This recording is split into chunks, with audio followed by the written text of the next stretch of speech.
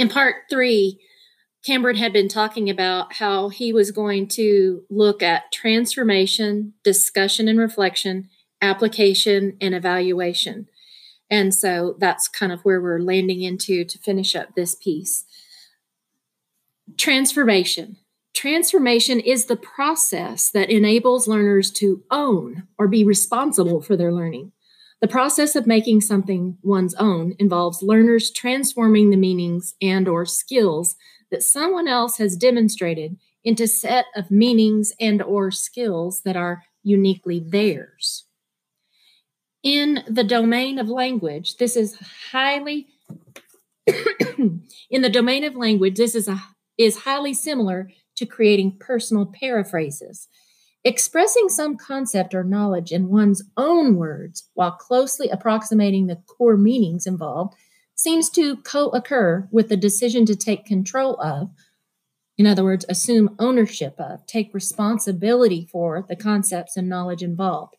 Our data suggests that learning that is not accompanied by transformation is shallow and transitory.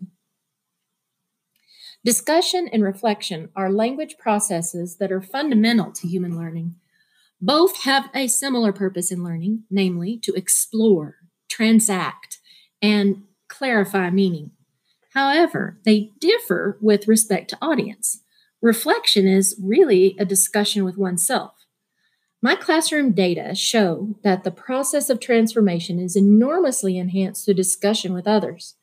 Such discussion allows the exchange and interchange of interpretations, constructed meanings, and understandings. Furthermore, these data support the claim that learning that has a mandatory social dimension to it is usually successful. Just as toddlers can learn to control the oral language of their culture into which they're born only by socially interacting with others, older learners also need a myriad of opportunities to interact with others in order to clarify, extend, refocus, and modify their own learning. However, discussion with oneself, in other words, reflection, not only creates opportunities for clarification, extension, and refocusing, it also leads young learners to make explicit their unconscious language and literacy know-how. My data show a strong relationship between effective literacy learning and the development of conscious awareness of how language and learning works. In other words, the meta-textual awareness. Just as the pre-speech monologues that Weir noticed seem to be a necessary component of language learning, so monologue with oneself, which is a form of reflection, seems to enhance transformation. I feel confident in asserting that learning, thinking, knowing, and understanding are significantly enhanced when one is provided with opportunities for talking one's way into meaning, both with others and with oneself.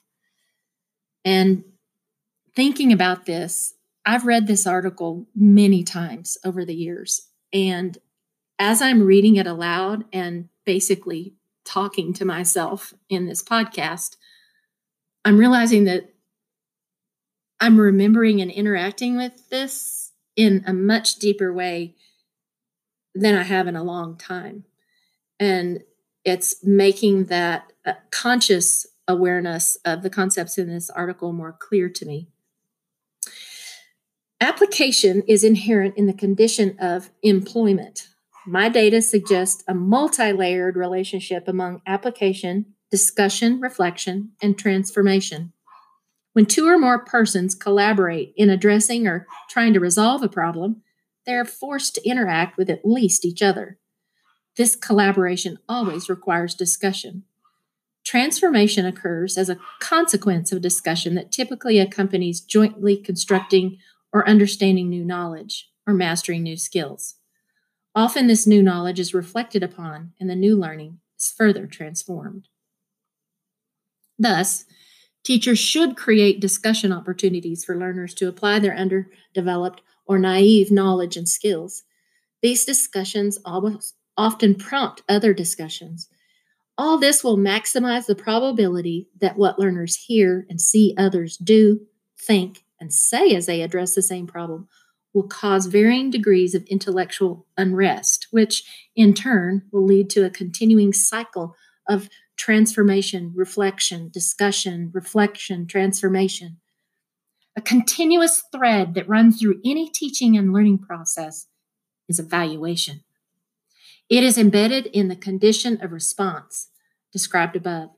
Learners are constantly evaluating their own performance as they engage, discuss, reflect, transform, and apply what is to be learned. It doesn't matter whether learners are engaged in learning to iron, play tennis, write an economics essay, I hope I never have to do that, tie shoelaces, or acquire the oral language of the culture. They are continually asking themselves, how am I doing? Those who adopt the teacher's role in any teaching learning situation are also constantly engaged in evaluating. They are constantly responding, giving the learners with whom they interact information that answers the how am I doing question. This help or feedback typically comes in the form of some kind of response from whoever happens to be in the teacher role. It can come through discussion with other learners involved in similar kinds of learning, but only if there is a strong sense of collaboration and collegiality within the group. Figure 2 is a summary of this model of learning applied to the classroom setting. To conclude, Camburn adds a final section.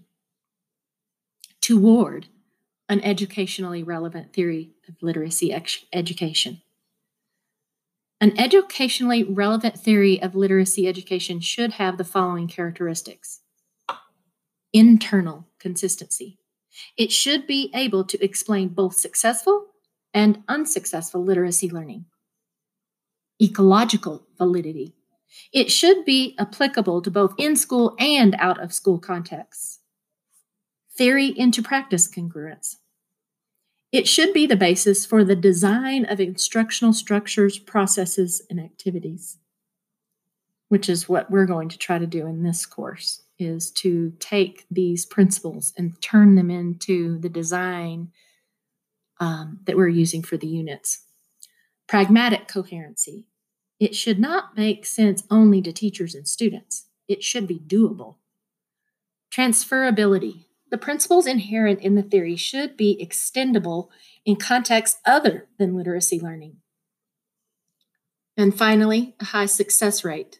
It should work in the sense that a significant number of learners acquire literacy as a consequence of applying the theory. Since I first described this theory in 1984, many thousands of teachers in hundreds of schools and school districts in Australia, New Zealand, the US, and Canada have adopted, adapted, and applied the principles to their own contexts. This theory also has been extended by creative educators to the teaching of mathematics, music, and teacher learning. The evidence is emerging from these endeavors shows that the theory meets, in varying degrees, all of these criteria. I'm quietly hopeful that someday I might be able to drop the word toward from the title.